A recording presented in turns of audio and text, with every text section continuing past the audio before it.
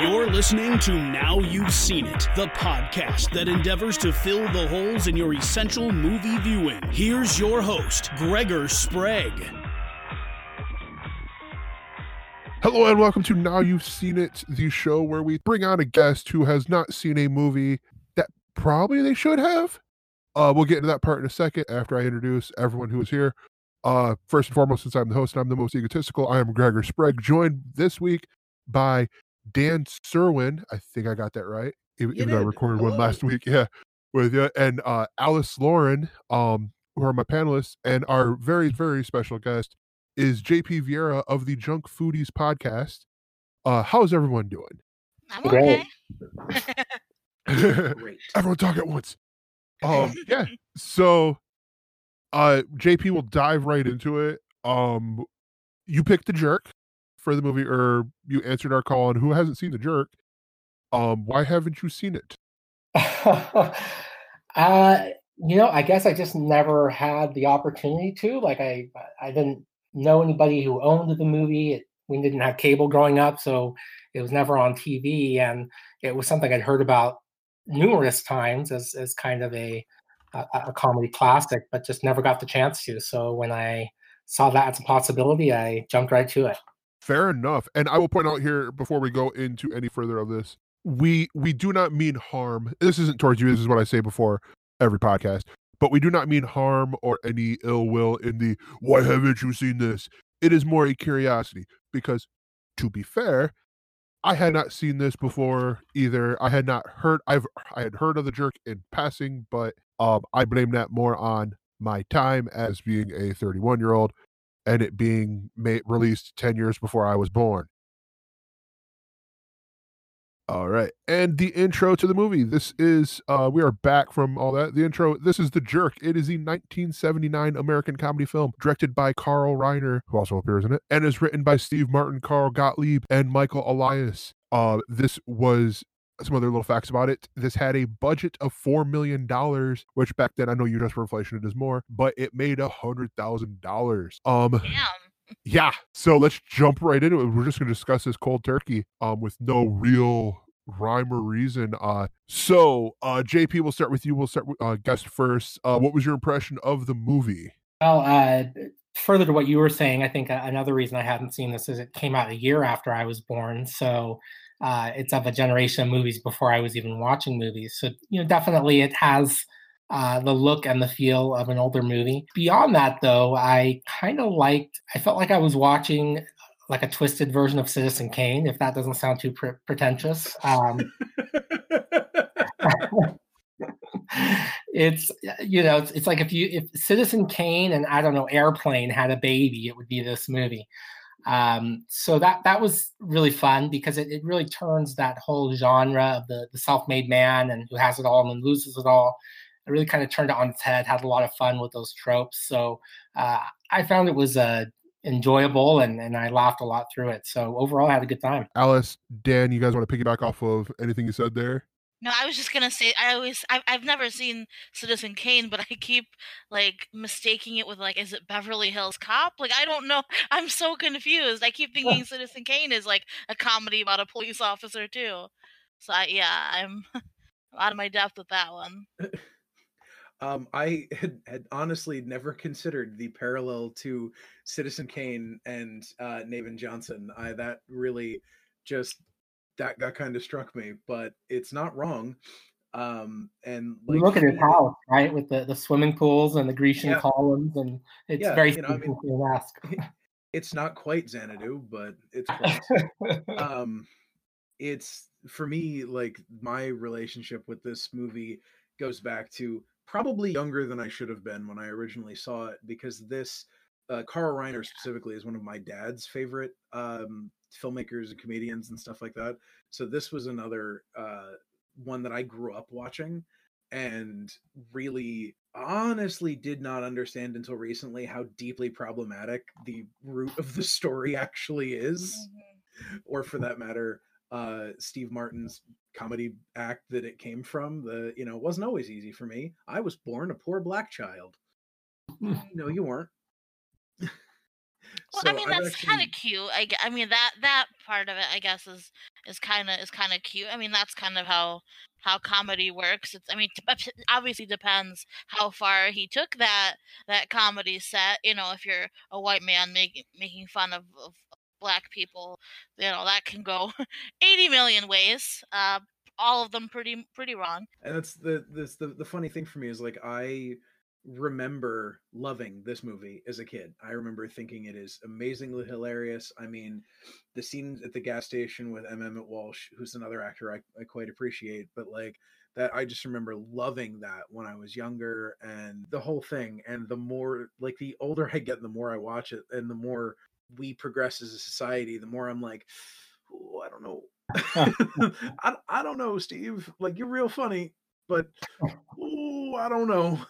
I think the part though that you'd have to sort of separate it from, because there's a lot of other things, and this isn't white guy trying to color splain. I don't know what the term would be Yeah. for it, but you do sort of have to realize at the time what jokes were acceptable. Oh yeah, like I'm personally always of the mindset of comedy shouldn't be, I mean, yes, a good joke is, like knock knock, who's there, orange who, stuff like that. A good joke and a good comedian will make you think, why are they making this joke? yeah, comedy should be uncomfortable or make you uncomfortable, and what makes one generation uncomfortable doesn't necessarily make another generation uncomfortable. I mean, I'm saying this as somebody whose favorite comedy is Blazing Saddles, so I'm no stranger to deeply problematic comedy.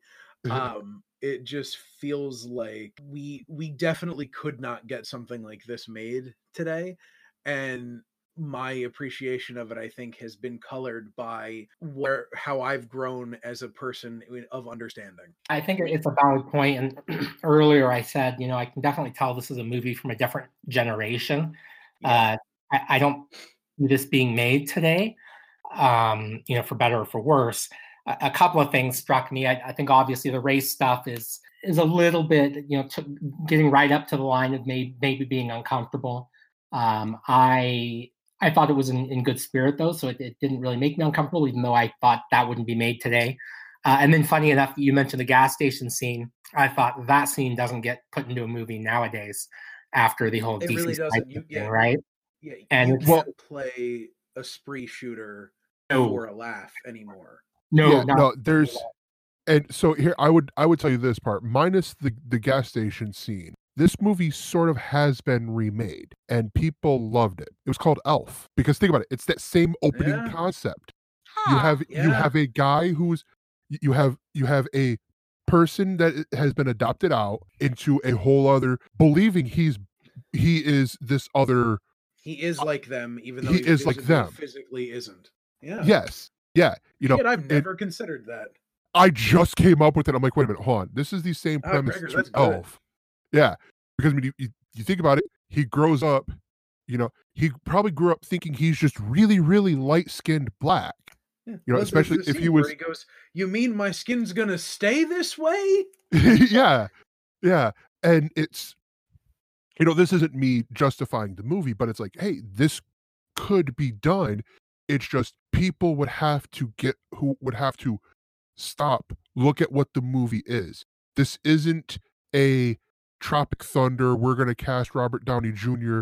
to play an actor who's wanting to go method in here, which, I even allow that, because if you look at what they're doing, it's not making fun of African Americans, it's making fun of method actors. Yeah, and that is on a level much more excusable, but it's not, perception, right? We're always fighting public perception, unfortunately. Yeah. I think that's probably one of the things, because like in doing a little bit of light research about this, I kept seeing like posts from the last couple of years that were just like, Steve Martin, great at this, great at that, but don't watch The Jerk, it sucks, it's problematic. And it's just like, not exactly wrong, but damn it, it's still funny. Yeah. And if you think about it, there's a lot of movies that are like that. I mean, you look at the Vacation series, actually, basically, probably a lot of the National Lampoon movies are like that. Where I always look at this, and I think I talked about this with you, Dan, during the when we talked about Mad Max. as a cheap plug to another episode that hopefully comes out before this one. In theory, yeah. You have I always separate myself and my beliefs from the movie. You know, where I might think like, oh, this is wrong and all this, and I wouldn't do that. Well, I am not Navin Johnson. I'm Gregor Sprague, dude who lives in Michigan and all that. But instead, like, okay, will this make me laugh? Yes. Why is this making me laugh and all that? And it's like, and so I don't know, maybe I'm just being arrogant or whatever you want to say, but you know, I really enjoyed the movie. At first, I was like, I had that, I don't want to say shock, but I'm like, it was the initial thing of like, I don't think this would be made today. And then I had to stop and think about it. Well, 10 years ago, parts of it were remade. And that literally just came to me of Elf. And it's like, if we're going to allow that, you know, allow Will Ferrell to play, you know, to imagine that he is an elf and, you know, move to the big city to find his real dad. Yeah, you kind of get to tell a version of the same story without the problematic, because elf isn't a group to which any living human being belongs. Yeah, but you know, I would say that, and I don't want to white explain like there is nothing problematic about this, and I'm sure, you know, as we're going through this movie, I know there were some jokes made with like Asian, practically not really characters. I don't show up very much, but Asian characters in this that were problematic. But I think even just even starting from top of the movie, you know, kind of in the same way that, you know, Elf didn't revel in the elf culture, so to speak. I think that, I mean, there were even kind of jokes at Nevin's expense of like, you know, he's the white guy who doesn't have any rhythm.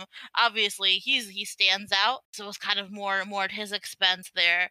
So, you know, I think at least as we're starting out for problematic stuff, for things that maybe we couldn't necessarily do today, maybe it wouldn't be like that much of like I guess stereotypical country black family. Maybe it would be like a rich black family. I mean, maybe if we were going to remake this today. But you know, as for problematic stuff throughout, I don't know. I wouldn't say that. Yeah, I think honestly, if you did it, I could see, if you were to remake this, I could see this Like a Fresh Prince kind of family. Yeah, I could see this being made, either being flipped, and like I could definitely see like a Kevin Hart or Why am I not white? well, not necessarily that, but him writing it. You know, get Kevin Hart and you know, some other writers in there to where it's like I'm trying to think of how you would beat this without having people going, this is racist, and you know, raging over a product that hasn't come out yet. It's very much like, you know, I mentioned Blazing Saddles earlier. It's, you know, Blazing Saddles, for all of its, which does have some deeply problematic shit, was written in part by Richard Pryor, you know, and it treats, as poorly as it treats race honestly. And you know, rarely is the punchline of the joke, oh, look, a black guy, unless the punchline is being delivered by a character that you learn is not a good person.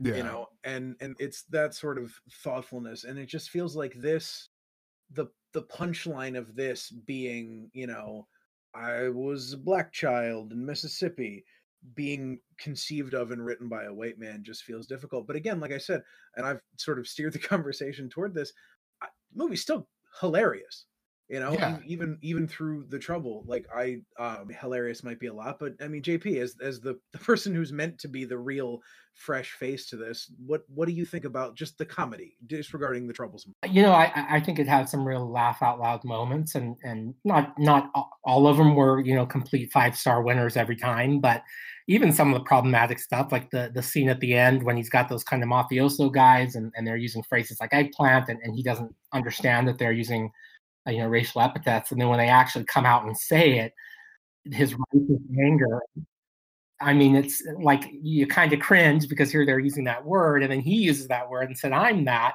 But I also laughed just at the ridiculousness of it. And also you could tell the joke wasn't at the expense of, you know, minorities, but it was at the expense of racist, basically, because Steve Martin got so angry and was so righteous with his anger. I also like that, this is getting away from your question, but at the end, after he blew it all, that his adopted family, that they were wise and prudent and had saved their money and they were doing really well. Kind of funny that they didn't upgrade to a mansion. They just upgraded to a larger kind of shack. But hey, man, you like what you like.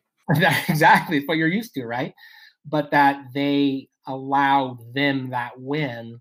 So, I think that the spirit, was in the right place. And for the time, you could probably get away with those jokes in a way that you can't now. Setting all that stuff aside, I thought there was some really funny stuff, and it didn't kill me laughing the entire time, but I laughed out loud more than a couple of times. It kind of had a very, I keep quoting other movies here, but kind of a Dumb and Dumber feel. In terms of ridiculous how idiotic this guy is and some of the people around him. But at the end of the day, I think Dumb and Dumber is hilarious. So that part of my my humor center was tickled. Yeah, Steve Martin could not say the N-word now, unless whoever it was that said before that, unless you're a morally reprehensible character like Leonardo DiCaprio in Django, which is then you can say it. So well, but even that caught a lot of flack in the media. Yeah, of course. Like, that caught a lot of flack because again, it was written by a white person. Basically, took Sam Jackson coming out and saying like, "This isn't abnormal. This is a Tuesday for us."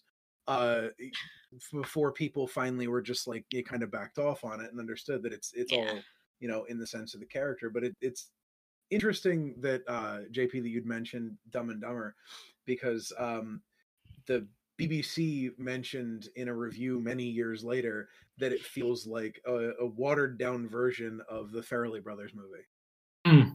And it feels like this. I think this and several films like it from the same era probably opened a lot of doors for what you could pull off with the sort of the innocent idiot character. Well, this is baby Forrest Gump. Like, let's just say it how it is, Well, it's that. It's a lot of other things, It's, I don't know if anybody's overly familiar, and I know it's mentioned on the Wikipedia page as well. But The Idiot from Fyodor Dostoevsky is it's a similar type of story where basically you have a character who's so dumb and so simple and so just like earnestly simple. It's I keep coming back to Blazing Saddles. What's the line? They're good people, salt of the earth.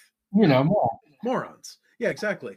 And it's just like that sort of character. Like, and that's the thing I think that works really well for this is like Nathan's so earnest throughout the entire movie. Like, he earnestly names that dog shithead. He earnestly wants to just fix the glasses. He earnestly wants to be in the phone book and have his name in print. It's so like, and there's so much of that we can identify with, right? Like, I don't know about all of you guys, but I don't know how old Alice is. I do know how old Gregor and JP are, but like, we're all millennials ish. JP, you're a little on the upper end of that. Ouch. fair statement, given how old he said he was when this movie came out, I think. But my point is, like, we all can remember how cool it was to see your name printed in something that was distributed, right? Like, that's a human thing, right? It's like, oh, I exist, provably. Yeah, you break it down. I mean, that's sort of how it felt like a lot of people really, not that you made it, but that you were here. And even nowadays, you look at people with social media, TikTok, Byte, all those little, like Vine from 4 years ago. Everyone wanted to become, famous for this thing. And the words have just changed. It's now being an influencer. Well, to be an influencer, you have to be noticed. You have to have some amount of influence. Yeah. So it's like, okay, you're doing this thing, like the new one is the invisible string thing, and like it's really just a way for you to slap someone in the head and find it funny. Oh my goodness, I'm so obsessed with TikTok, and like I even have aged out of that, but I'm these trends, these little bite-sized things, and it can just be about how attractive you are. I mean, there is a 15-year-old dancer who has almost 1 billion Instagram followers. Like, why? Yeah, it's so silly.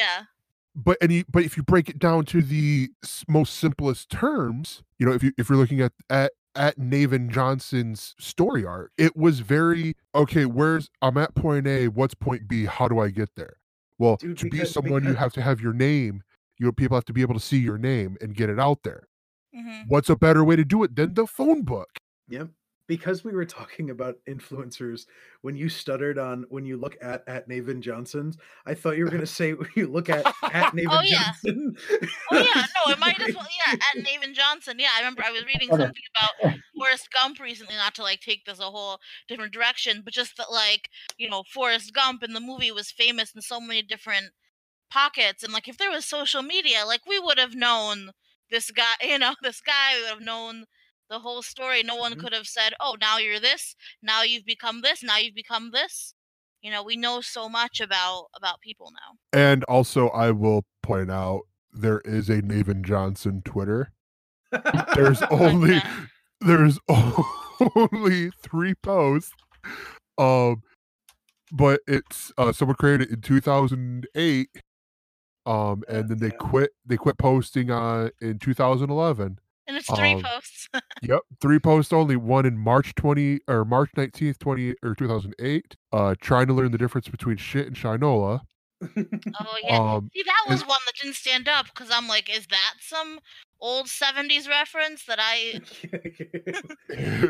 Yeah, never gonna get? I guess Shrinola would be a little hard to get there. Yeah. But I just had to look that up and like, hold on, there has to be a Naven Johnson Twitter account. Yeah, Yeah. that's really funny that somebody's first tweet was that's see, now I kind of wish they'd committed to that because Yeah. But and especially committed to it, not the last post, it's talking about the 2012 elections or whatever. yeah. But anyways, I want to hit on something real quick that you guys mentioned about with Naven sending the money back to his parent. And then the fact that, with they're like, oh, we upgraded the house. I really enjoyed that part. Not like the, oh, haha, it's funny to see them. They're still, it's like that style. It's because it's what they were comfortable with. And it tells me more that, if he kept sending them as much money as he was sending them, it's not then that they blew it all. It's that the father upgraded their means to where they could be comfortable, not wealthy, but comfortable. That's how I look at it, in all honesty, because it's like, well, if he gets here, you're really not getting into this, with Naven really learning a lesson of, oh, in the end, he still was rich, but it was now his daddy's money that his daddy invested that he gave him. Was he still sending millions to his family was something I was thinking about as well. Like he kind of gave like a portion sort of each thing. So sometimes it's 30 cents, sometimes it's 2 mil, Yeah, like here I just got, $5 million for the Opti Grabber, the name of the invention that OptiGrab. Yeah, the OptiGrab. Which, in all honesty, if I mean, I would wear something like that if it didn't cause cross-eyedness. Yeah, if it hadn't caused 9 million people to become cross-eyed. Yes, including Carl Reiner. Film director Carl Reiner. In my favorite meta, that's one of my favorite meta jokes in any comedy, is that the director of the film appears as the director of a film. That's big, seeing as how my favorite meta thing like that is from Spaceballs. With the wait, so when is this? When is this? That's now. Okay, well, when will now be then? Well, it's now. You just missed it. When will then be now? Soon. But that's sort of like I think, as I mentioned, I was raised on a diet of Mel Brooks and Carl Reiner specifically, and just the sheer fact that they're both still alive is an absolute blessing I get to experience all the time. Hilarious, truly hilarious individual, and really, I think, does a great job. And boy, can he pull a cross-eyed face pretty well. That seems uncomfortable because I know what that must feel like. Yeah. And I will point out, Carl Reiner, 97. Wow, yeah. Yeah. He's been chucking for a while. I think his first film credit is as an actor is 1959. Well, my friend that I was watching this with was like, has Steve Martin ever been young? Because he was like, not that this is old, but like 34 You know, in this movie, has he ever been young? Like, I don't No, know. you're not wrong. You're not wrong because I was looking at the bio for IMDb because for all the movies I have open IMDb and I look at their trivia section and then I look at Wikipedia because usually Wikipedia up at the top it has, you know, the budget and all that stuff. And it said Navin Johnson was 18. I'm like, how the hell is he 18 with that much salt and pepper? Yeah. Yeah, exactly. Well, I thought, that it was just as much of a joke as him being a really, really light-skinned black guy. So Yeah. Yeah, he apparently started going gray in his teens, Which is I a hear thing I that hear happens. yeah, I hear a lot of people that happens too, and I'm like, well, I shouldn't be judging as my hairline tries to run away from my face as quickly as possible. It's not that your hairline's running away from your face; it's that you're too tall for your hair. I've been too tall for my hair since the 6th grade, and it hasn't been, going back that quick. your brain's just expanding. I like that. I like that. So, I mean, let's sort of jump in a little bit to cast the remake because I do think there's a question first off that we sort of asked of do we think this could be made, and it's even asked, like I saw it in the Wikipedia page, in the production section, that when he was interviewed for the Hollywood Reporter, Steve Martin actually said that where he hadn't seen the movie in a while. This was back in around the time I think of when Elf came out. So it was like the 2000s, but it was still at that the heightened racial sensitivity. And he hadn't seen the movie in a while, but he remembers everyone being treated with such respect throughout the film process. So I mean, I'm gonna, as long as it's treated right, the movie's treated right, who could you see? And I'll do this. I'll expand a little bit on. So we'll do Navin and Mary. So Navin and essentially his love interest, and then we'll do his family. So we can do a couple people from the family. So I'll let you, if anyone has anyone that they want to mention out right now, we can sort of do that. But I'll give you guys a little bit to think about that. So I have an immediate idea for Navin. Okay. But I'm kind of stuffed on anything else. And my idea for Navin is John Mulaney. Ooh. I could see that. Yeah, I could. Yep.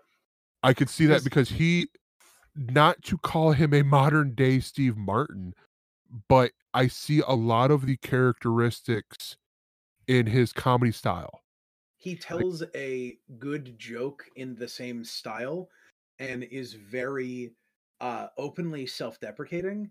Yes. But not in like a, oh, don't I suck way, but more in just like a, hey, I did this thing. Isn't that crazy? Kind of way, which was very early career Steve Martin and the kind of thing that fed this. Plus, he is, I think, exactly the kind of person, based on the character he is in his stand-up at least, that you could believe being this sort of, idiot savant kind of like so perfectly innocent that he doesn't understand that someone's trying to shoot him. Yeah. But I still see him as too much of like a polished intellectual. Like I can't see him being a dummy in a sense. I mean, yeah, it is an idiot savant thing, but I can't see him being simple and dumb. He just seems like a very like intellectual person, even if he's talking about the cocaine that he did in his youth, I don't know. I mean, but have you seen the way Steve Martin used to comport himself in his stand-up? Same deal, full suit, well done hair, and it was just a wacky character. And it's, that, because that was the way all stand-up comedians were back then. Everybody still wore a nice suit because you were performing, right? And so, Mulaney is just the next in a long line of that. Now, you have to beat the perception, but you also had to beat the perception in 1979 because a lot of people knew who Steve Martin was, and this was a new thing. It's unfortunate, but I think he'd be able to do it, and I think probably for every person like yourself who would just be able to see the John Mulaney we see in stand-up, we could probably get people to no, it's the character. I hope. But how would the idea of the like the idiot savant in a movie, and we've had a lot of them, how would that kind of change, especially in the culture that we're in today? We couldn't really, portraying someone with like a maybe we'll assume mental challenges like that, like Forrest Gump, like Jim Carrey probably in some of his roles is really wacky is kind of like the first thought that I had, but he's a bit old for this right now probably. But just portraying someone with like mental challenge, where are we today with that if we're going to make a movie with that today? Even Elf probably most recently, most recently he was allowed to be an idiot. Will Ferrell's always allowed to be an idiot. Well, I but think how that's the do you challenge, today? right? Is you have to we're gonna let's try to play this game assuming that we've figured out how to walk that tightrope, Yeah. right? Like because it absolutely is. You're 100% correct. You could fall on one side or the other of that real easily. And we're making fun of someone with a disability is not to go super hard on it, but like I don't think like I had that thought at first of, oh, he has, he's on the spectrum or he has some sort of learning disability. But I think it's a little bit more of in the time period it's set. Yeah. It's just maybe a lot of it was the resources weren't there. It's just actual ignorance. Yeah. So but I mean, like Tropic Thunder, Simple Jack, like that was a whole show, but that's the thing, right? Is we have to find. It was a joke about that, yeah. We have to find some place between that, right? Like you don't pull it all the way to the right or all the way to the left. You got to find some middle ground. Then, assuming we can find some middle ground for that, I think that somebody like a John Mulaney, I think could because the other thing is you have to get somebody who can carry the vehicle, right? Yeah. Like, this is a lot. I mean, how many of these scenes are just Naven and someone who, for lack of a better term, is like an NPC? Yeah, who's playing the straight man? Yeah. You need somebody who can carry that, and there are Hollywood actors and actresses who can't pull that off. Yeah, people with decades long careers who aren't strong enough as either comedic talent or talent in general to carry an entire film like this. And I feel like, especially because, and maybe I'm making too much out of the fact that he's a writer and a stand-up the same way that Steve Martin was, but John Mulaney, I think, has you got to have a writer's sort of eye for it. And then I can see the naivete in him as well, actually, now that I really think about it. Yeah. But I'm completely stuck for who then we throw in as the leading lady. Like, that's sort of where, so that age and era. So while you were talking about that, I immediately thought of, and it's weird, like, of who the mom would be. Okay. And then I was working towards who the dad would be. Mm-hmm. So I'm going to throw JP. Is there anyone else that you could see that possibly plays, substituting John Mulaney? Oh man, it's tough for me. Like I'm racking my brain here, trying to think of who's someone who is good at comedy, which is its own skill, is good at physical comedy, and instantly the first thing that comes to mind is like a Jim Carrey or Jeff Daniels, but I know that's because of Dumb and Dumber. Yeah. Yeah. And I'll put it to you this way. Want to go? Yeah. I'll put it to you this way. I would even say you can open it up. You don't have to do a white man. Yeah. You could do, because I mean we could in theory flip this. Yeah. Yeah, you could. You could have it be, any ethnicity of family with any ethnicity of adopted son. As long as you get the fish out of water component, it doesn't. Fish out of water component, absolutely. And I guess when I think fish out of water, I think of someone who always seems kind of uncomfortable in his own skin, and that's Michael Cera from Arrested Development. Yeah, I could see that. Yeah. He's the right age for it too. Yeah. Now I don't know if he has I've never seen him do the broad, like Jim Carrey, Steve Martin type of kind of showboating physical comedy. But, if he had it in him, I could see him playing that kind of role, assuming, that you could get it made or reframe the story in a way that maybe wouldn't make a whole bunch of people mad. Now, in terms of females, Bernadette Peters, now I don't know how she was considered at the time, but I have an impression of her as being like a very classic, Broadway, triple threat actress. And so I think maybe the joke on that a little bit was they pulled in this person who is seen as kind of refined, and she's playing the straight man. She was that part was written for her. Interesting. I didn't know that. Steve Martin and her were a thing at that time. Yeah. So he wrote the part, he wrote that part for her. So that part, I don't think we would necessarily need to have that be an affecting part of our remake casting. Like, okay, so if we're doing Michael Cera, who is he currently with? Well, an actress who came to mind that I thought it might be kind of funny, and I don't know that she's done a lot of comedy, but I thought it might be kind of funny because I associate with her being a little more on the serious side and kind of outspoken and maybe not goofy, is Emma Watson as the female. I thought that could be kind of a funny direction to go in. Interesting. Yeah, I could. That's tricky. That's interesting. For me, that's a little trickier if we're going John Mulaney, and it's just me personally, because it sort of falls under because I tend to look at how they look age wise, and Emma Watson. I mean, she's granted she's 29, she still looks young. It looks like it would work with the age difference wise, because he's like 40, but it doesn't matter. well, no, more like with how he looks, because he's still like it would depend, because it almost doesn't work for me, because he almost looks like he would be too old. And I mean, I could see that. In all honesty, I could see Emma Watson. I'm gonna throw out, because I have two others that I might want to throw out, play around with here. Sounded weird, but as choices. But I want to do the mother and the father, and this is banking off of the John Mulaney playing Nathan Johnson. Okay. Have any of you guys seen the Carmichael Show on NBC a few years ago? No. I believe so, but I'm picturing an actor. Yeah. So in there, because this is where I went. I'm like, okay, I knew where she was at, so I had to go, working around from there. But Loretta Devine, yes, is who I have for the mother. 100%. Yeah. And I had her because she was, where I had seen her that I most remembered was the Carmichael Show, where she played Gerard Carmichael's mother on there. Mm-hmm.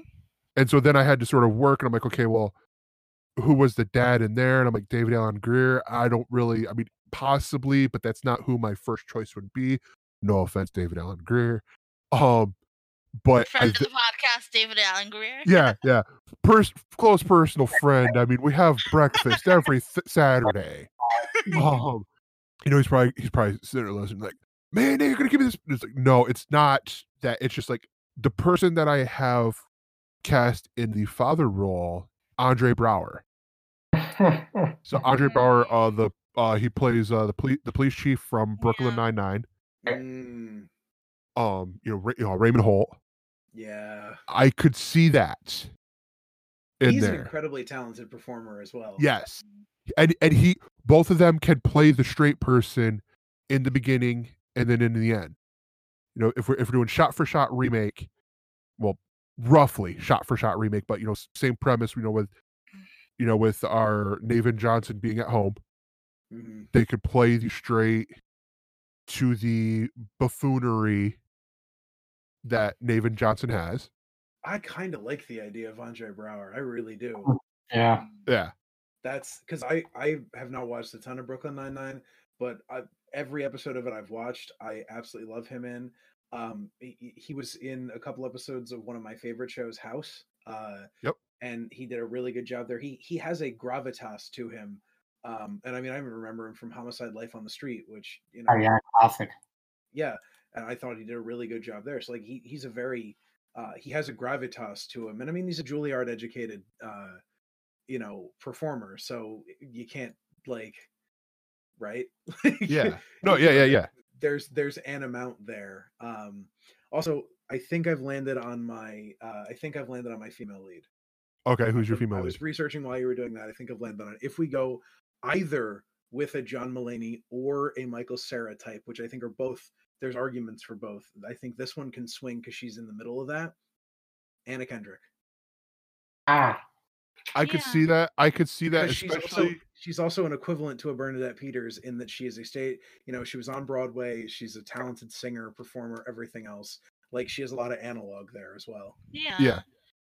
Can see that. I don't know. This feels like a very SNL kind of movie. Like to me, I was like, is Lorne Michaels behind this? Like this is That's well, it seems like a long sketch. Like I feel like you need to have a lot of those actors. I think even for the Nevin Johnson thing, I feel like even like Kate McKinnon could lead this. I could see her doing this. I love Kate the love McKinnon. interest could be a woman, could be a guy. You could have the big brawny, dude if you want, or you could have another weirdo. Because I think Bernadette Peters to me was like, yeah, this is a weirdo. They're two weirdos falling in love. So yeah, I mean, you can kind of go any way you want with that. I mean, Kate McKinnon. I think if we gender swap this, Kate McKinnon as the lead, I think would be astounding. Yeah. Yeah. Because I think she can also play that very much dumb girl. Well, not just that. I don't think we'd want to angle it that way, but like sort of doe-eyed and very like, like, oh wow, because she's done that on SNL a couple of times, and I think she's oh man, now you've really got me going. Yeah, SNL. Okay. I think a lot of SNL cast. My other thought was like Pete Davidson. I don't know if I want to see him carry a movie. I love him, but I don't think he can do it. I don't think he can carry a movie. So hold on, I want to give my two pitches here because one of them, actually, I feel like both of them will tie in to reasonings behind both of your picks there, Dan. Mm-hmm. So again, with the whole SNL thing. And I feel like the reason why this movie screams it is because this was during his height in SNL. Yeah. So he was, and this is also, I will point out, his first starring role movie-wise was The Jerk. But to keep it a little bit in the SNL family, and this is going, which, I mean, again, if we went with John Mulaney, former writer on SNL, wrote the Stefan sketches for Weekend Update. But I'm gonna go sort of in that same era, even of SNL, Nasim Pedrad. I could see her playing it because where she can do the funny, she can also do the serious. And then the other person. Oh, there we go. Boy, was she terrible on Scream Queens, though. Although that may have just been that season was terrible, but I'll go with that. But then the other person, and maybe I should just let it go, but Kristen Bell. I may have to talk to the people that organized this podcast and get you removed for that. That hurt my soul. What, of the Kristen Bell choice? Let it go joke. Well, hey, I've got to do a joke like this for my next podcast I talk about. So having just recently finished The Good Place and having had an affection for Kristen Bell since about 2006 when I discovered Veronica Mars, I am with you, and I do not hate that suggestion. Yeah, because I mean, if you think about it, a lot of people don't until Frozen hadn't thought of her as a singer. Mm-hmm. But she's another one who got her start on Broadway. Yeah. And I will also point out Michigan Connection. I mean, yes. She's from Detroit ish. Yes, she's from the suburbs of Detroit. Another guy who could probably play and has played the idiot before is her husband, Dax Shepard, and maybe not the world-class actor, but in Idiocracy, like he played the dunce really well. He plays an idiot so well, I hate him. Like he plays it so well. Every time I see that he's in a movie, I'm just like, fuck. Like, guess I gotta, whatever. Because it's just like he plays it really, really, really, really well. But if you listen to his podcast, he's nothing like that. Yeah. And I will. I'm sure I'm not going to do this for everyone. But if you did that, it would be double Michigan right there because he's also. Yes. He is also from Detroit. Yes, but I could see him honestly very easily being in the Nevin Johnson, like you said there, JP. I want to touch on one other thing though, real quick. let's gender flip the two main characters here. Let's do Naveen Johnson as a girl. Naveen. Yeah, Naveen Johnson, Nevaeh Johnson, however you would want to. Oh, Nevaeh, it's heaven spelled backwards. Nevaeh Johnson. I have a relative named Nevaeh, so that's why I went to that. Heaven spelled backwards. I don't remember how it's spelled exactly. Because when somebody pointed that out to me once, a lot of things made sense. I would have mentioned that though next time I'm there. I'm like, so what was it? Was it just this? But anyways, besides the point, I'm gonna do the lazy choice here.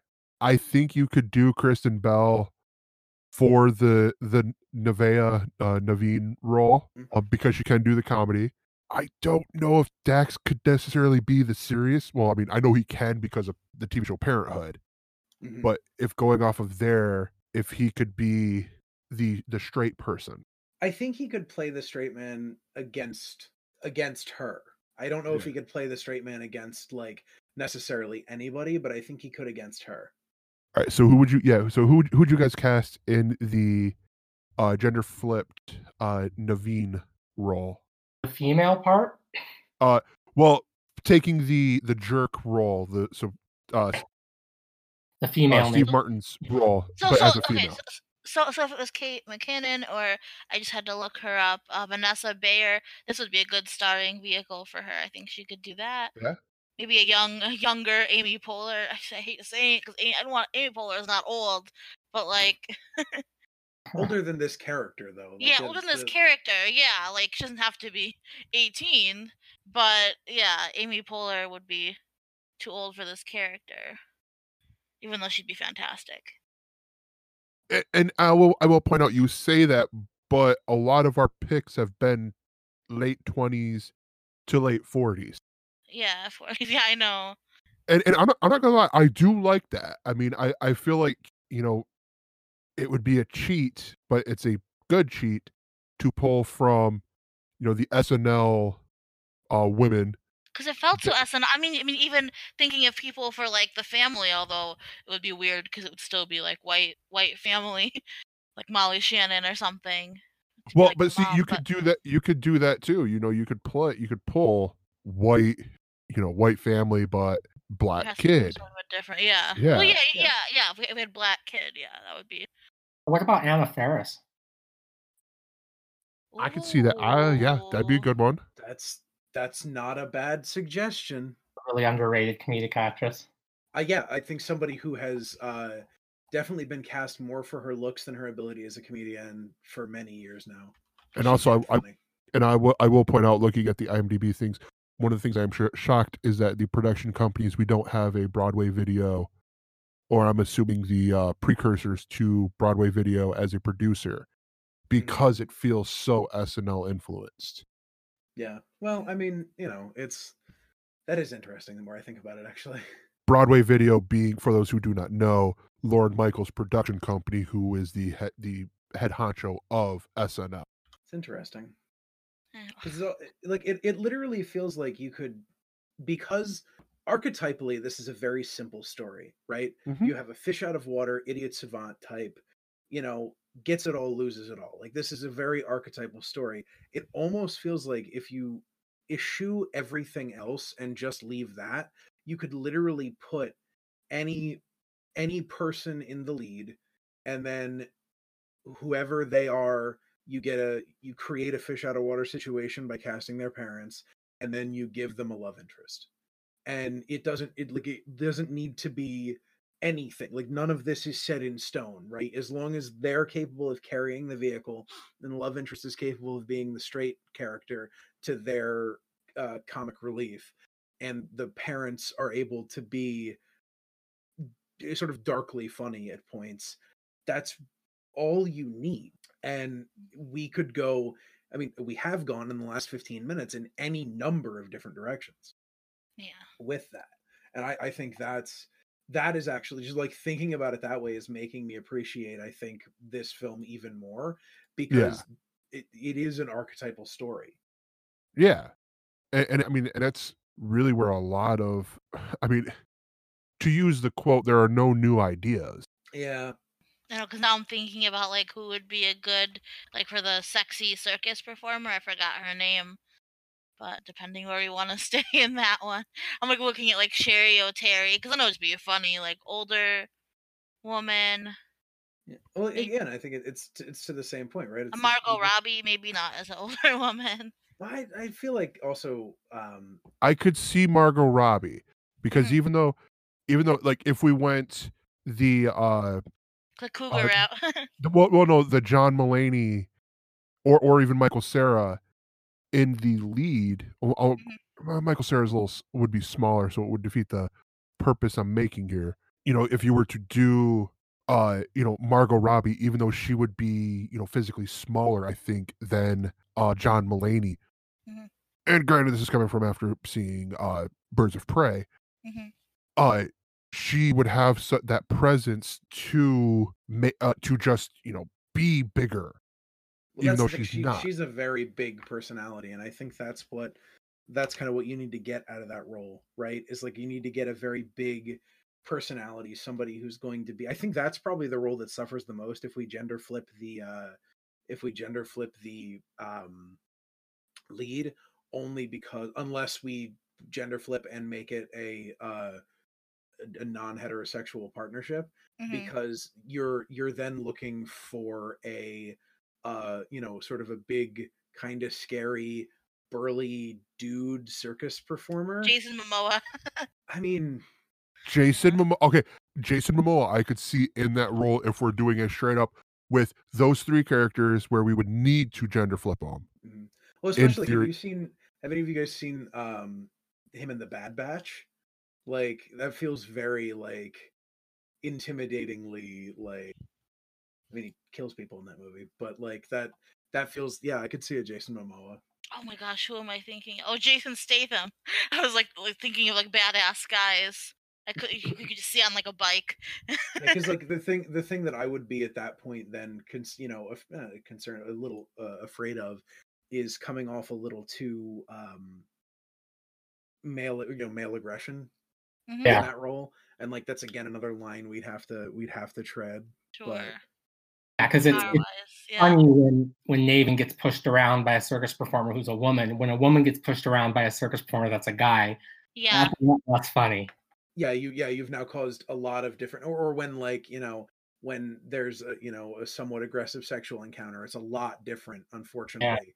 So That's maybe true. Yeah, it was a really aggressive encounter too, which that would definitely need to be changed. Yeah, which is why it would, which is why I say like if we propose gender flipping it, then I think we have to go with somebody in the Kate McKinnon sphere playing true to herself, not true to character, and actually having it be a non-heterosexual relationship. Yeah.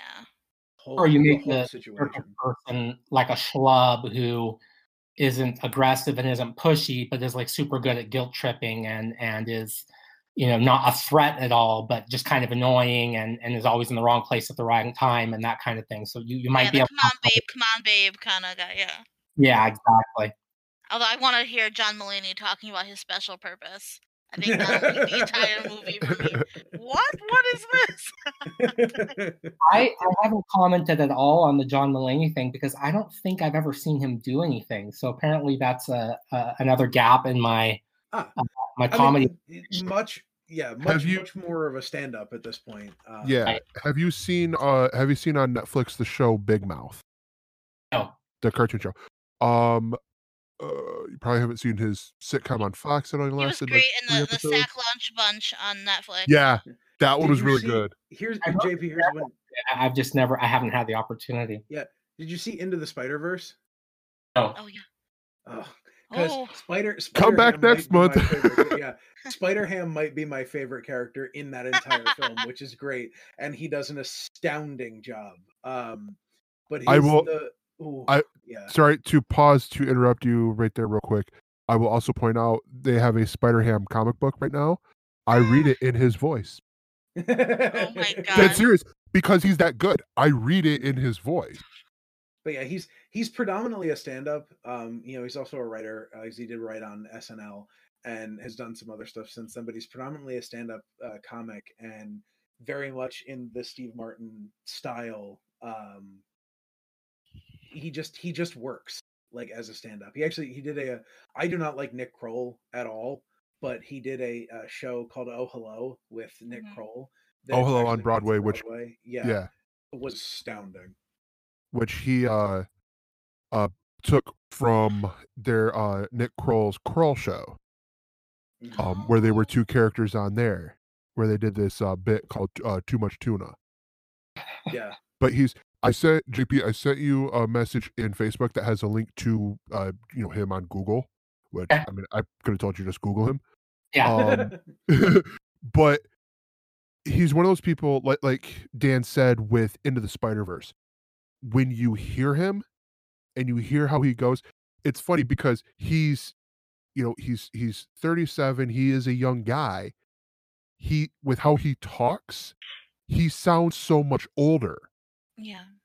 And all that. Like he talks like with the stuff that he talks about and his delivery in stand-up comedy. He sounds like you would have seen him coming out during the late 80s, early 90s with how he delivers. He very much sounds like a stand-up comic from the previous generation, like something like the Steve Martin generation.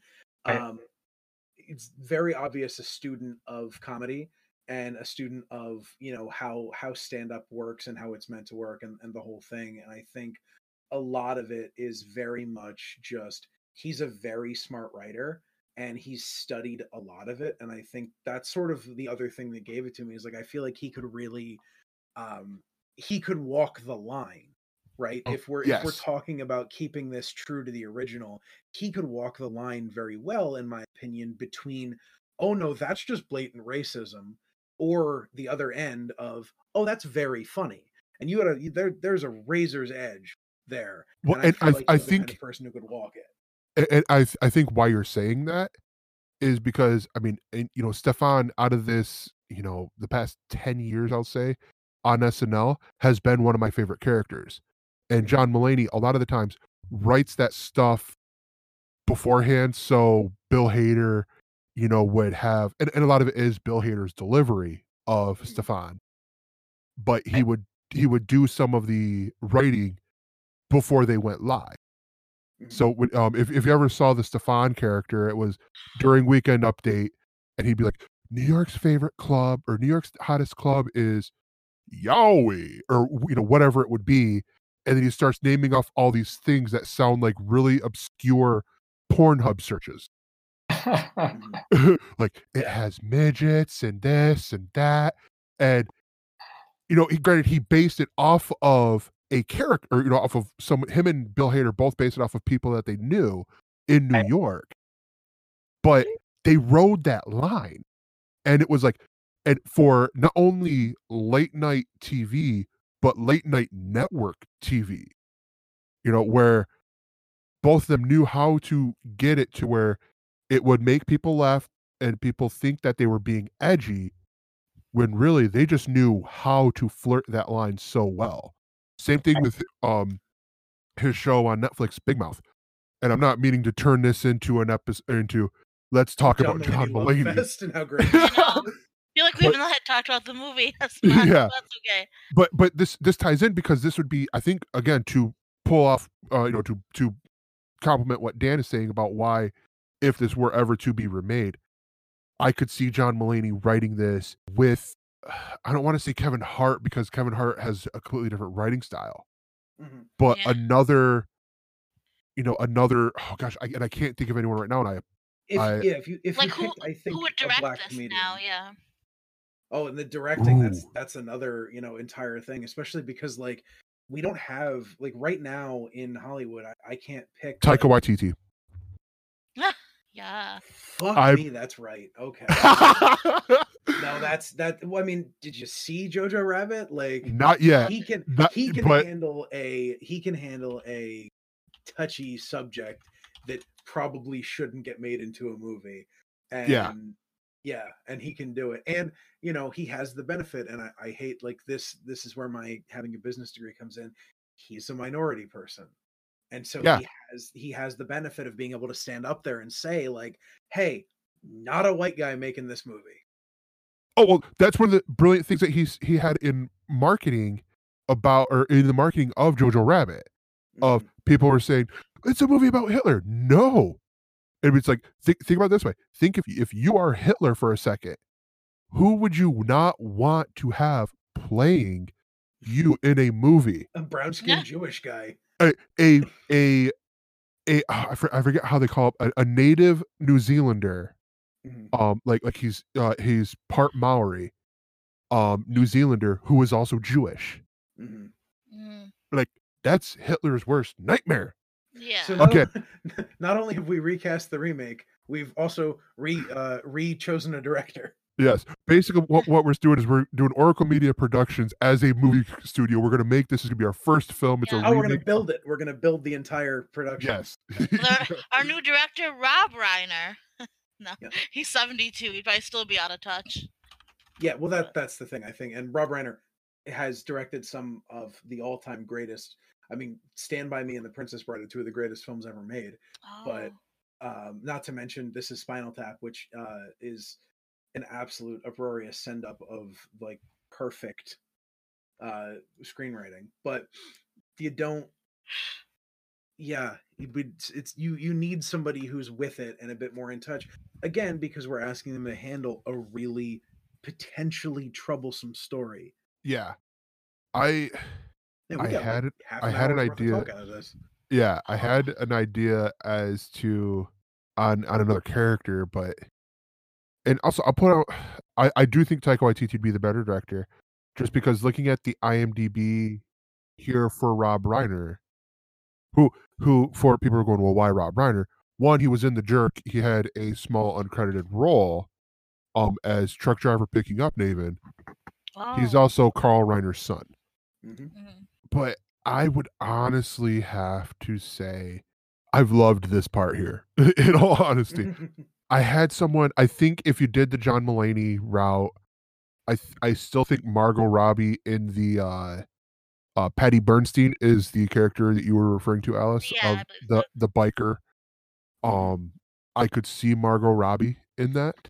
I also just want to see Margot Robbie in more movies because she's a better actress than some of her early work would lead you to Yes. believe. Yes. To think I can't think of the name of that TV show that was on ABC that she was on right before she broke big in with Wolf of Wall Street. Yeah. But she was in this. Neighbors? No, Neighbors is the Australian show that she was in. Right. Oh yeah, I forget that. Oh, she was she's on not- Pan Am. Yeah, Pan Am. She was on Pan Am, like right before. The show. Yeah, a show that I remember talking about and being like, "Wow, this is everyone looks the same." And then that it got canceled. And who do you think who would be the person to break big? A person in there, a character in there that you're like, well, granted that show was garbage. I was very bad. Yeah. But I mean, I wouldn't have thought she would have been the breakout star. So let's get on to the ratings here. How would you rate? You have from $0 to $10 to rate. This is just straight up rating system. How much would you pay to see this movie in the theater today? I don't know. It just, as I was saying before, that it kind of felt like this SNL movie, which doesn't usually pan out that well. I mean, I think the writing was excellent. I think for me, it wasn't necessarily laugh out loud comedy, and I was so excited to see this movie for the first time as well. I'd barely heard about it, but I was excited, kind of just as a comedian myself, to really see the genius of Steve Martin, and I was a bit disappointed. I would say $6. All right. Dan, what about you? If you'd asked me before rewatching it, I probably would have said $7.50 or $8. Gonna have to knock that down like an entire dollar to $6.50 because I definitely have a rose-colored glasses of childhood view on this movie, and rewatching it was probably a mistake. It definitely knocked down how much I loved it by enough that it mattered. How? Well, what changed for you? Mostly just, again, the realization of how kind of problematic a lot of it was, and being confronted with that sort of face to face instead of thinking about it ideologically just made me sort of realize oof, this is some difficult shit, but it does still make me laugh. And I'm also pretty harsh with my ratings. the stuff I love gets really high ratings, and the stuff I don't love gets really low ratings. So to have a mid-grade rating for me is pretty uncommon too. But I think it's probably a 6.5 or a 7. Shithead gets a 10 though. That was my favorite character for sure. Just naming. I wanted him around Shithead the whole is time. genius. Absolutely hilarious. All right, JP. Yeah. So it's funny you ask how much I'd be willing to pay for it. Initially I wasn't sure where I was going to watch this movie. So, the weekend before we were going to record, I started looking on streaming services to see where I could rent it. And then I just got lucky that one of the channels I have on TV was playing it. And so I recorded it on my DVR and I watched it for free. All that to say, if I had paid, $7 or $8 for it, I probably would have been a little disappointed. It wasn't a horrible movie, but and I did have keep in mind this rating here. We're implying that you're going to the theaters. You're going, right. It's going to be on the big screen. You're going to be able to get the popcorn, not included in the rating. You're going to get your candy, also not included in the rating. So we're talking that route, because I'll cut you off here and also add that I too had to do that for a lot of the movies. I actually did a week subscription to Cinemax. No, sorry, not Cinemax, Stars, which had it going on there, which is probably where you recorded. Yeah, might have been. So adding the whole theater element to it as well, because I'm kind of cheap and not flush with cash all the time. Like it really has to be an event movie to drag me out to the theater. Like 1917 is something I'd probably enjoy seeing on a really big screen. But kind of a goofy comedy, I'm saving that for home or for on demand, that kind of thing. Okay.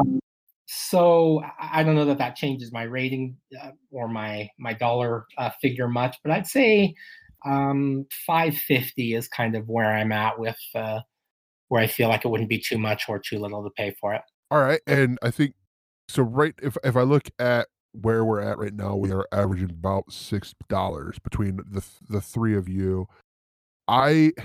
It's funny because to give you guys and the listeners at home where I was at while I was watching this, and also probably something I shouldn't say if my bosses end up watching this, but I was actually at work watching this, sitting in my car because I was all done but still on the clock, and I watched the first half-ish of the movie through Amazon Prime, doing the subscribe to Cinemax for a week trial, or sorry, Stars. The other movie I'm doing coming up is Fight Club, and I had to watch that through Cinemax. That's why I'm getting confused. So I was watching it there, and at first my rating would have been really low. It would have been like, $3-4, because I'm like, oh, this doesn't age well at all. But then as I was watching it, I started laughing more and more. So I would honestly say, and this is weird, I think I'm giving it the highest rating. I think I'm probably going to give it a 7. 7. I would probably go pay $7 at the movies, if this was, to go watch it, which I think brings us up to like $6.25-ish on our average, but only because realizing, taking myself out of it, that I think that was the part that I had to do of, it wouldn't get made today, and there would be all these controversies and, all that stuff. It's like, well, yeah, but if you look at Wayne's World or Wayne's World 2, what an awful movie, Wayne's World. Or that hurts me. Oh, sorry.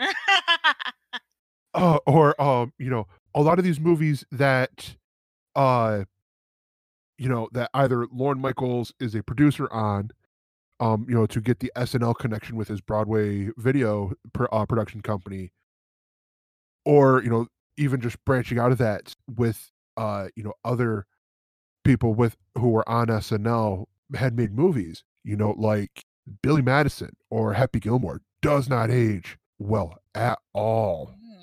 And but it might be for different reasons, but still that is the case. So it's like, I look at this and be like, put yourself 10 years before you were born. and for myself anyways, put yourself back in 1979. This is the height of Steve Martin's comedy, from his stand-up stuff to Saturday Night Live. I would pay big money to go see this, because I'm such a lover of comedy, and and have that respect, and I wouldn't have gotten offended. I wouldn't have, looking at it now, there are some things that would have changed.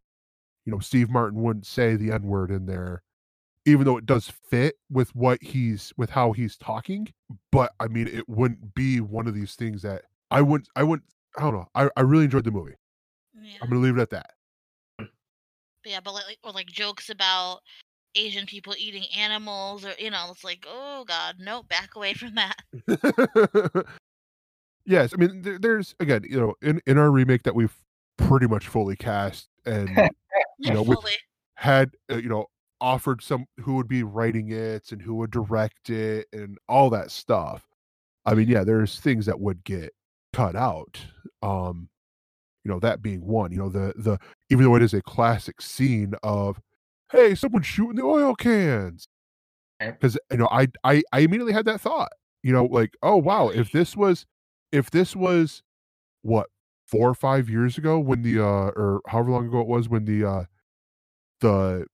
DC shootings were happening, where it was just a dude, you could almost say it was a guy picking a name out of a phone book, finding where they're at, and then pulling the trigger. Really? Yeah, because I'm like, we have so many shoot 'em up movies now. I wouldn't think that it would be any different.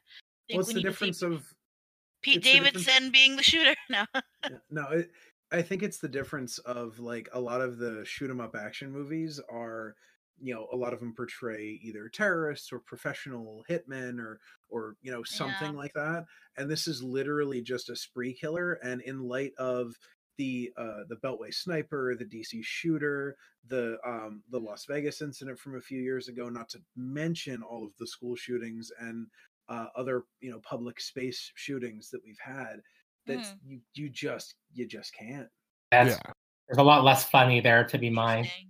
Yeah, there's a lot less, as you point out, funny to be mined, JP, but also there's a lot more real fear that people live with on a daily basis. Right. Especially if you live near a major metropolitan area where these things sort of happen more than they do in the burbs. Yeah. Or even like race swapping, and that black men being shot down, like randomly. Yeah, let's have somebody shoot at a young black man. Like that's troubling as well. Also, if anyone ever takes that comment out of context and tries to smear me with it, I may get in a lot of trouble. But it's it is definitely a problem. So I think that just about wraps it up, unless anyone has anything else that they want to add. I was just going to say it's funny the fact that this does feel like an SNL movie. I guess probably because this is around the time when Steve Martin was of that age and doing stuff on SNL. This was I'm going to double check real quick, but I believe he was in midst, if not the end, of his SNL career. Well, no, because he was never actually a cast member in SNL. He was he was never a cast member in SNL. He was a performer who would come in and guest all the time, and he hosted the show 15 times. But he was a stand-up comedian who worked with a lot of those people, and he was really popular. Like whenever he was on the show, viewership would go through the roof. So they'd bring him back whenever, but he never, I don't know if they ever offered to let him join the show or have him join the show, but he was just a guest during those first 5 seasons, a bunch. And he's hosted it a bunch of times since. Oh, so basically you're saying he's like John Goodman, like John Goodman was in the 80s and 90s. Or Alec Baldwin, yeah. Alec Baldwin's the only person who's hosted SNL more times than Steve Martin has. Steve Martin's hosted it 15 times. Baldwin's hosted it 17. That's weird.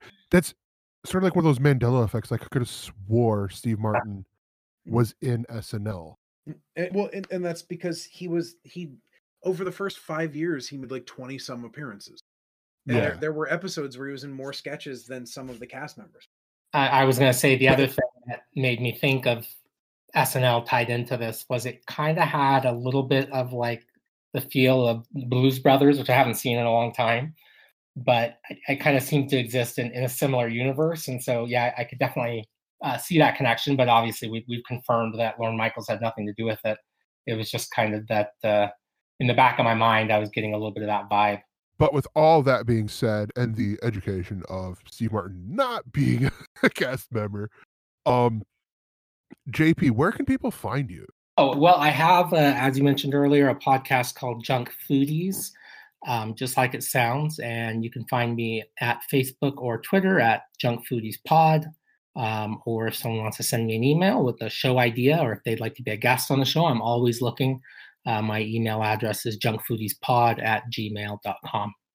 And to educate them as to what the show, because I part of me is playing dumb, but I'm also really curious because as a dude who hosts a other podcast that has a really weird name, not that it's a weird name, is this straight up you review junk food? That's a part of it. Okay. Basically, each episode will have a theme, and we'll take a beverage, a savory snack, and a sweet snack. We will taste and review them during the show, and then I have a list of questions I ask my guests about specific food memories they might have, things they like, things they don't like. So it's a conversation about food in general, and then we kind of intertwine the conversation we're having about food with these tastings and these reviews. And so I've done shows with all gluten-free foods. I've done shows with all foods that are green, nut-free, full of nuts, et cetera, et cetera. And so I have a little fun with it. I throw a little trivia in there in the middle, and we play some games, and that's about it. Awesome. Dan, where can people find you? www.superliminalfilms.com. Anywhere you can find the word superliminal and films next to one another on the internet. You'll hear me, you'll see me, you'll learn to love me. Miss Alice, where can people find you? Yeah, you can find me on Twitter at Alimezh, ALIMEZH. You can see all my podcast appearances. I've been nicknamed the Podcast Socialite, which is really cool. And then my Facebook is Alice Lauren, Alice, and then LAUREN. But make sure that you message me before you request me, so I just know where you heard me, and then we can chat. Awesome. And you can find me as the host here and a couple other places that get mentioned here at the end of the plug. But you can mainly find me at that Gregor on the social networks, Facebook, Twitter, Instagram, all that stuff there. That will do it for us. Don't forget to rate or subscribe, rate, and review. That helps us out. That helps share the show so more people can find this. Because, again, this is a love that we have for movies. And this isn't, I hope, as you could see by the movies that or the episodes that we've done, we don't mean this in a harmful way. It's literally just, hey, how did this movie skip your wheelhouse here? You seem like you love comedy. Why haven't you seen this? Or whatever. So we mean it all in good fun. And you can also email us at oraclepodcasts@gmail.com. You can find us on Facebook at facebook.com/nowyouveseenit with no apostrophes or spacings because it's the internet. Don't forget to check out this and other wonderful podcasts at oraclepodcast.com. Our theme music is performed by the wonderful Eric Hunt. And we want to give a big thank you to our broadcasting partners over at Age of Radio. You can find them at ageofradio.org. And my other home, I feel like a kid who has split custody here. Galactic Netcast. They're the place where you can find my other stuff and other great stuff. They're hosting us here right now over at gncast.org or .com. Sorry, that's gncast.com. Final thing to be said is bye. Happy National Pizza Day. Bye, everybody. Bye.